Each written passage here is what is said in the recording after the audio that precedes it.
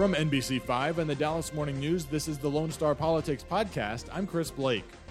Lawmakers have been busy in Washington and Austin this week. At the national level, the Senate confirmed several of President Joe Biden's nominees, including Secretary of State Antony Blinken and Treasury Secretary Janet Yellen.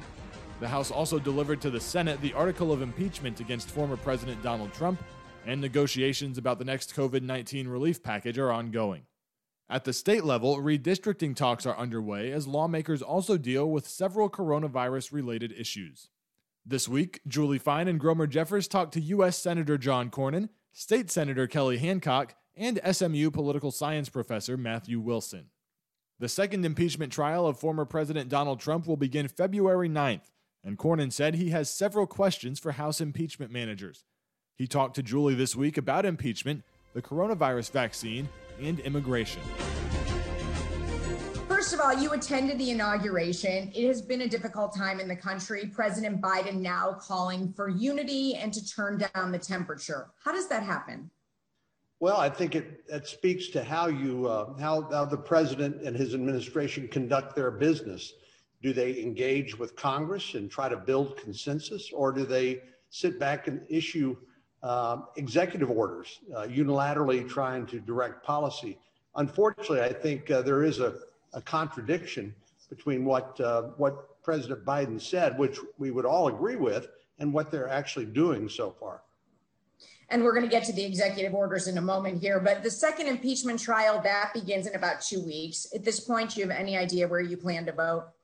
Well, this is a very peculiar impeachment trial. You know, we haven't had that many in American history. We've never had one where a private citizen who used to be president was tried in the Senate. Never happened before. And a lot of questions about the constitutionality of that process. And to me, it's not only a question of can we do it, it's should we do it, and what kind of precedent this sets. Because if we can try a former president, then that means that when Republicans get in charge, then we could go back and try a former Democratic president. That strikes me as a very bad path to head down. And I think from a sort of a prudential or a wisdom point of view, that's not a good way to go. So at this point, have you made up your mind how you plan to vote? Well, I always, I was a judge for 13 years. I never want to make up my mind before I hear what the presentation is by the impeachment managers.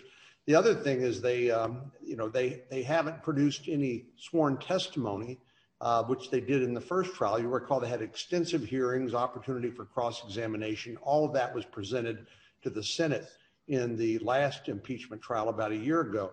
So I'm going to wait and see what they present, but they're going to have to answer some of the questions, some of which I previewed with you. And do you think that the former president did have responsibility in what happened at the Capitol? And if so, how should that be addressed? Well, what action should the Senate take? I've seen a number of instances where people use inflammatory rhetoric and don't really know, who's listening, what sort of unstable or otherwise motivated person might hear it and do something that they didn't anticipate. The hard part here is that we believe in freedom of speech in this country, even if it's speech we disagree with.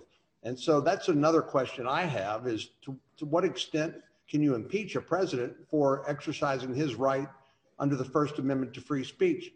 So that's a unique question which we haven't presented before, which we're going to have to wrestle with during this impeachment trial. Let's turn to COVID here. Texans are struggling with it. They're trying to get a vaccine. What do you think should be in the next relief bill? And how do you get people vaccinated quickly? Well, we ought to focus on exactly what you said, which is getting shots in arms. There's been great progress made, 1 million or so vaccinations occurring daily, but we need to do more. This is, as you can imagine, a huge logistical challenge. But I was really glad to see the governor and the state leadership turn to some of these mega vaccination sites. I think the idea of parceling out the vaccines to individual healthcare providers is just not a way to get as many people vaccinated as soon as possible. So that's where I think the next COVID-19 bill should be focused on, is getting shots in arms. What else do we need to do to make that happen?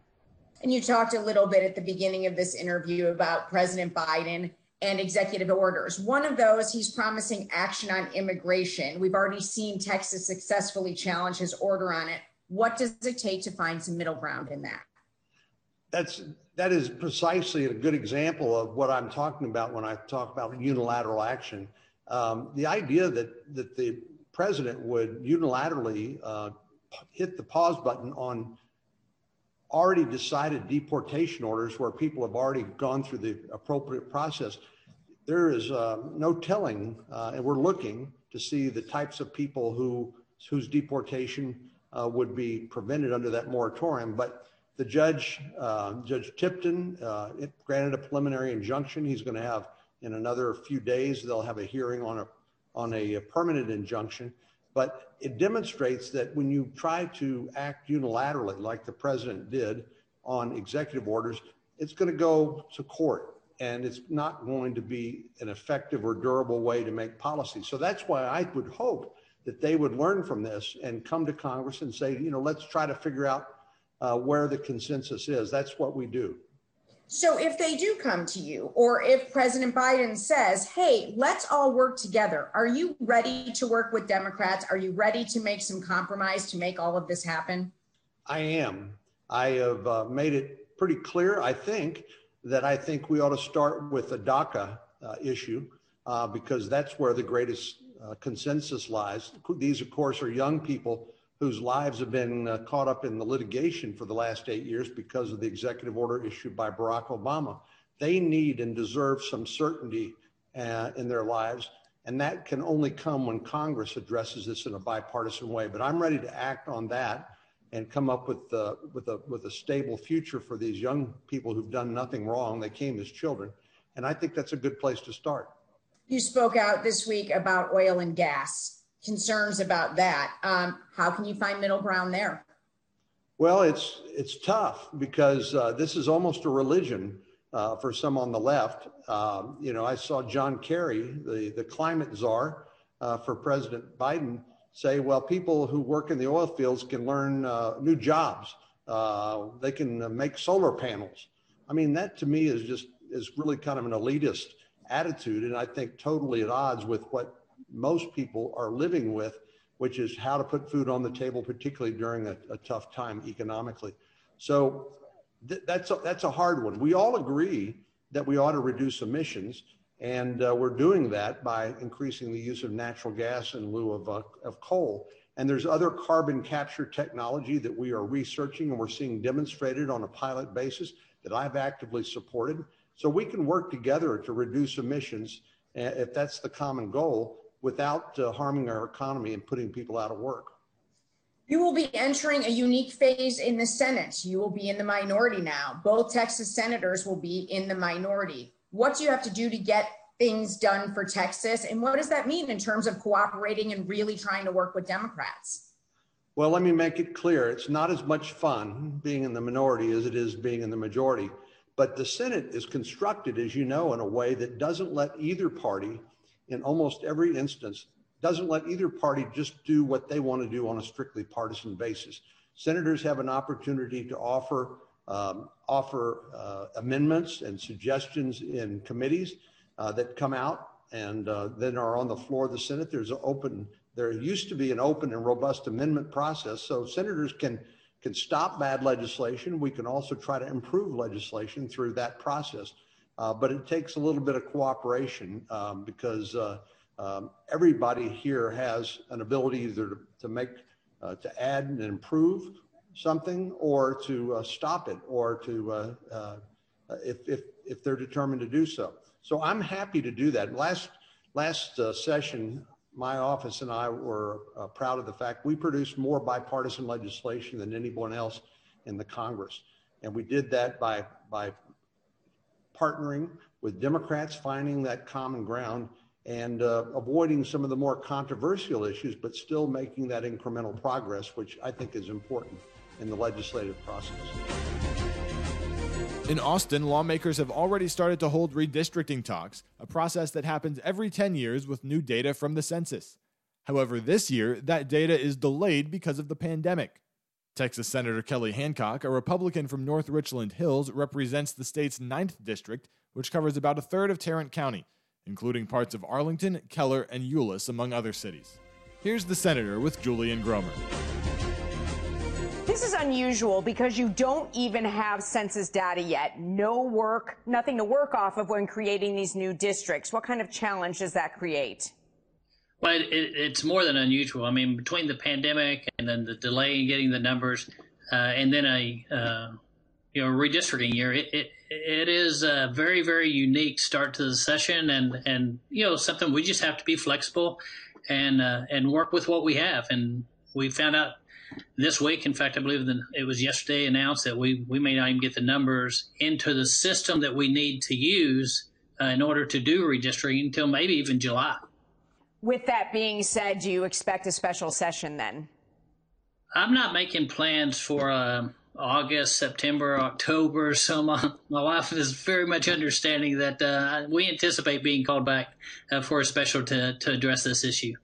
So, Senator, you know what critics say about the redistricting process, that it's too partisan, the party in power controls the process. So is this going to be a fair process or just a power grab for Republicans here? Yeah, Gromer, as you know, these laws are very, very detailed, and it's our intentions to follow the law. I mean, in fact, I sat through an entire week of hearings this week. We'll have another one next week where we're hearing virtual testimony because of the pandemic from people all over the state of Texas, and even the variations that we deal with are very, very tiny. And when you're talking about drawing 150 House seats, drawing the congressional seats, drawing the Senate seats, to find one or two issues, the reality is the vast majority of the states, the districts, but our entire attempt is to follow the letter of the law, make sure that's being done, knowing that there's going to be challenges. Yeah, I mean, every Texas map, Senator, has been challenged under the Voting Rights Act at some point or another. Are you committed to protecting the rights of Texas's minority voters? Grover, we're committed to protecting the rights of all voters. And that's where, I've spent hours sitting, listening to testimony this week. We'll do it next week. And so we're committed to all the voters of the state of Texas, to addressing the letter of the law and making sure we follow that as we go through redistricting, to make sure the reapportionment, that everyone is represented equally.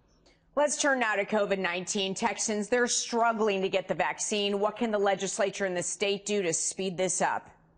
But, Julie, as you know, Texas is kind of leading the nation in getting shots in arms. And I really like that being the governor's goal, is really getting the shots in the arms of those. In fact, I was working with my parents. They're in their 80s. We walked them through literally step by step and make sure they were registered online. And then was notified while I was in Austin this week that they actually got the call and were able to get their vaccine. So I think, Texas is kind of leading the way and setting the example. And I know there's some new initiatives that the governor put forth. These hubs have been great, and it's helped us get a number of the vaccines out.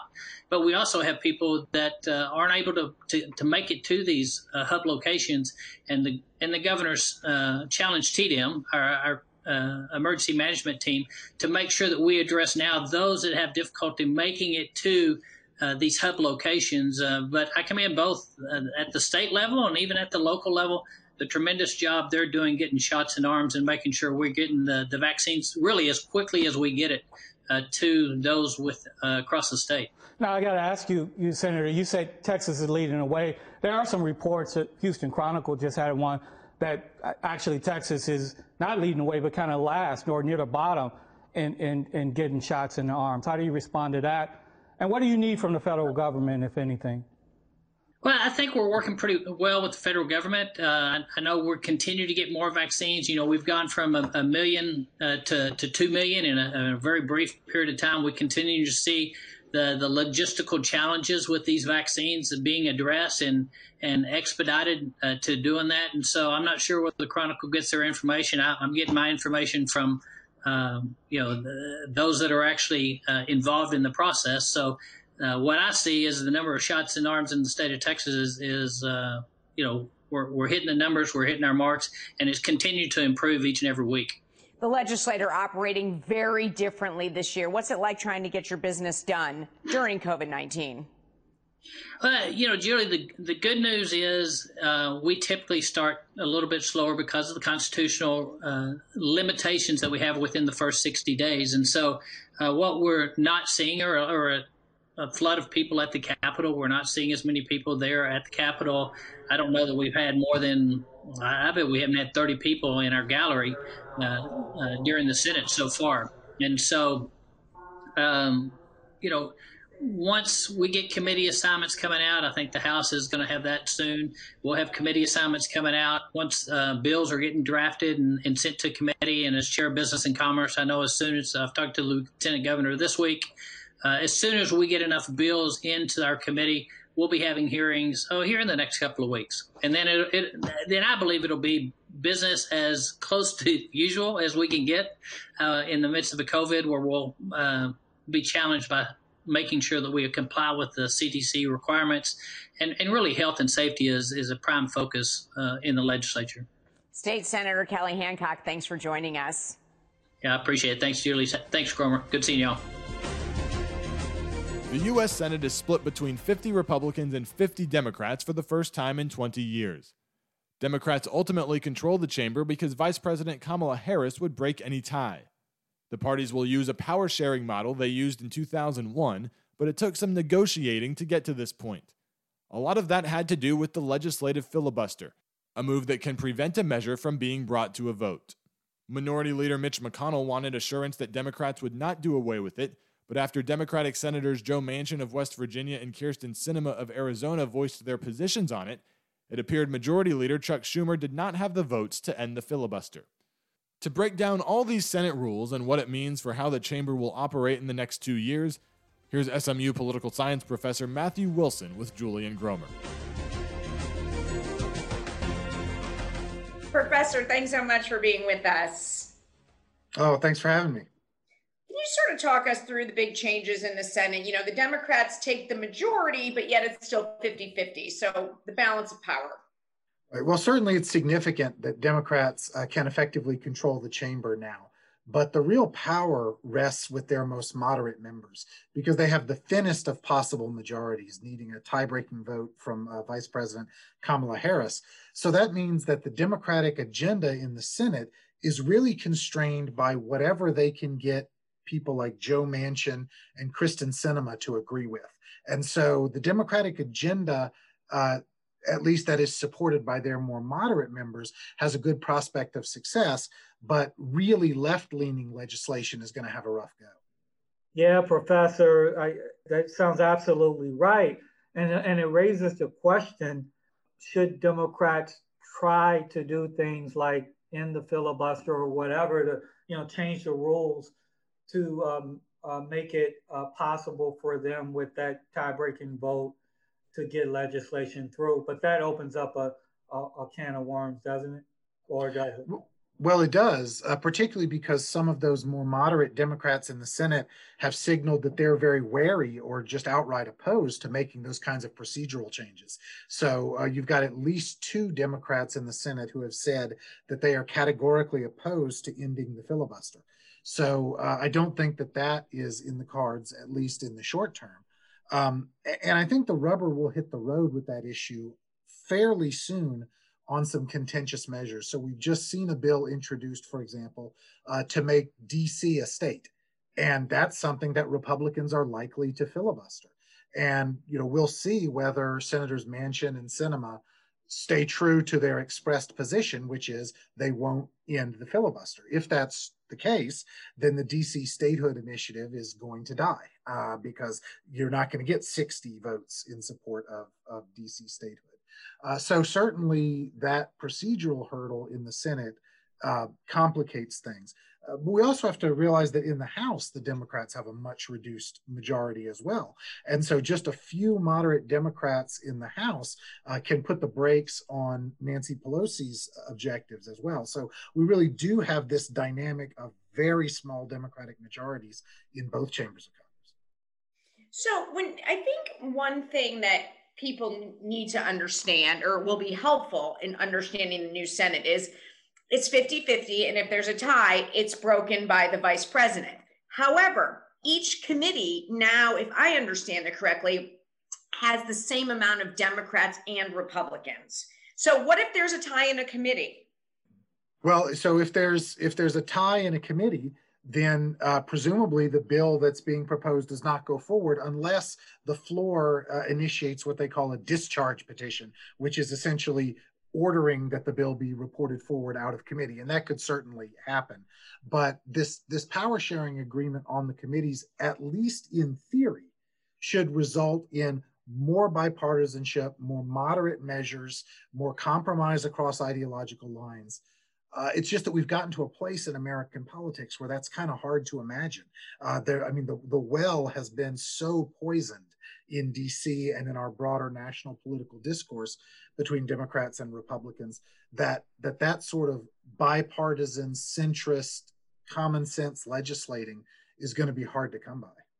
So Matthew, where does this dynamic put a guy like Senator Ted Cruz, who, when he was first elected, rode the Tea Party wave, was didn't compromise a lot, and then obviously ran for president. Republicans enjoy power in the Senate. How does he act now, you think? And to a lesser extent, what happens with Cornyn? Well, I think someone like John Cornyn is better positioned to be a bipartisan deal maker than Ted Cruz is.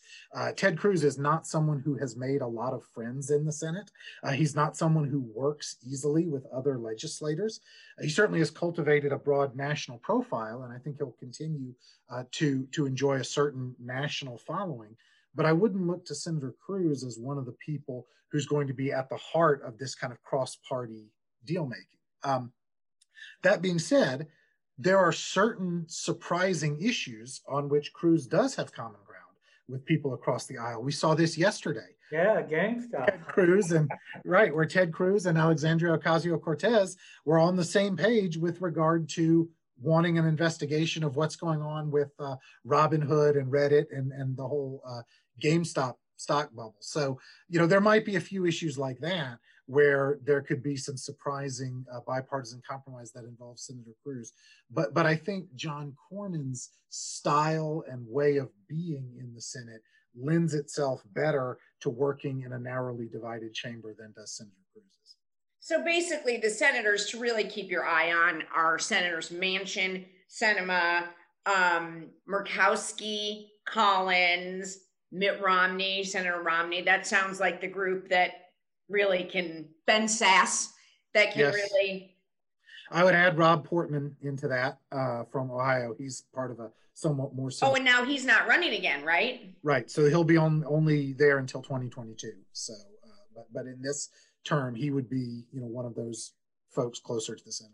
If he's not running again, then he can really kind of do whatever he wants. That is in some ways liberating for any member of Congress or any senator who's not intending to seek re-election. They no longer have to curry favor with the power brokers in their own party. They no longer have to cultivate particular constituencies. So, Rob Portman at this stage doesn't really have to worry about angering any faction within the Republican Party.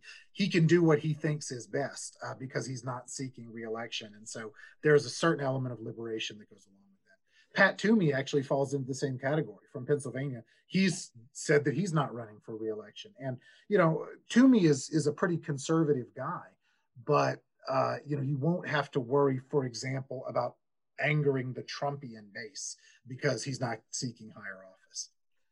Let me finally ask you this about building consensus and getting things done.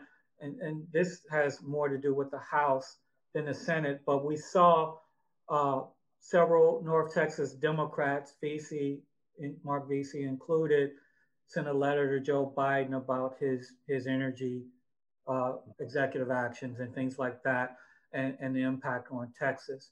Is there a fight coming between the progressives and the moderates in the Democratic Party, you think, on issues like this? Yeah, I think absolutely. I think some of the tensions within the Republican Party, because they've been so dramatic in the last days of the Trump administration and with the Capitol riot and all of that, those tensions have obscured and taken our eye off the tensions that exist within the Democratic Party. Because there is very much a division between the Bernie Sanders AOC squad wing, those who want to take the Democratic Party in a decisively leftist direction, and some of the more moderate members. And with Democratic majorities being as small as they are, the difficulty for the Democratic Party is that either one of those wings can hold up anything they want to do, right? If you lose the far left, you can't move legislation because you don't have enough of a majority. Likewise, if you lose the moderates, you can't move legislation because you don't have a big enough majority. So yeah, I think there will be some tension going forward. And absolutely, I think Democrats from energy states like Texas, like Pennsylvania, are going to be very wary of some of President Biden's aggressive efforts to scale back fossil fuel production. And we saw that reflected in this letter that was sent this week by the Texas Democrats, because they know, I mean, there's just no way around it, that the sum total of these various executive actions that President Biden has taken is going to hurt the energy industry, which is really important in Texas. And, you know, we're talking about tangible job losses for their constituents. And, you know, should expect some friction within the party over that. Professor, we appreciate you joining us. Thank you so much. Oh, no problem. Thanks for having me. Thanks to Senator John Cornyn, State Senator Kelly Hancock, and Professor Matthew Wilson for joining the show this week.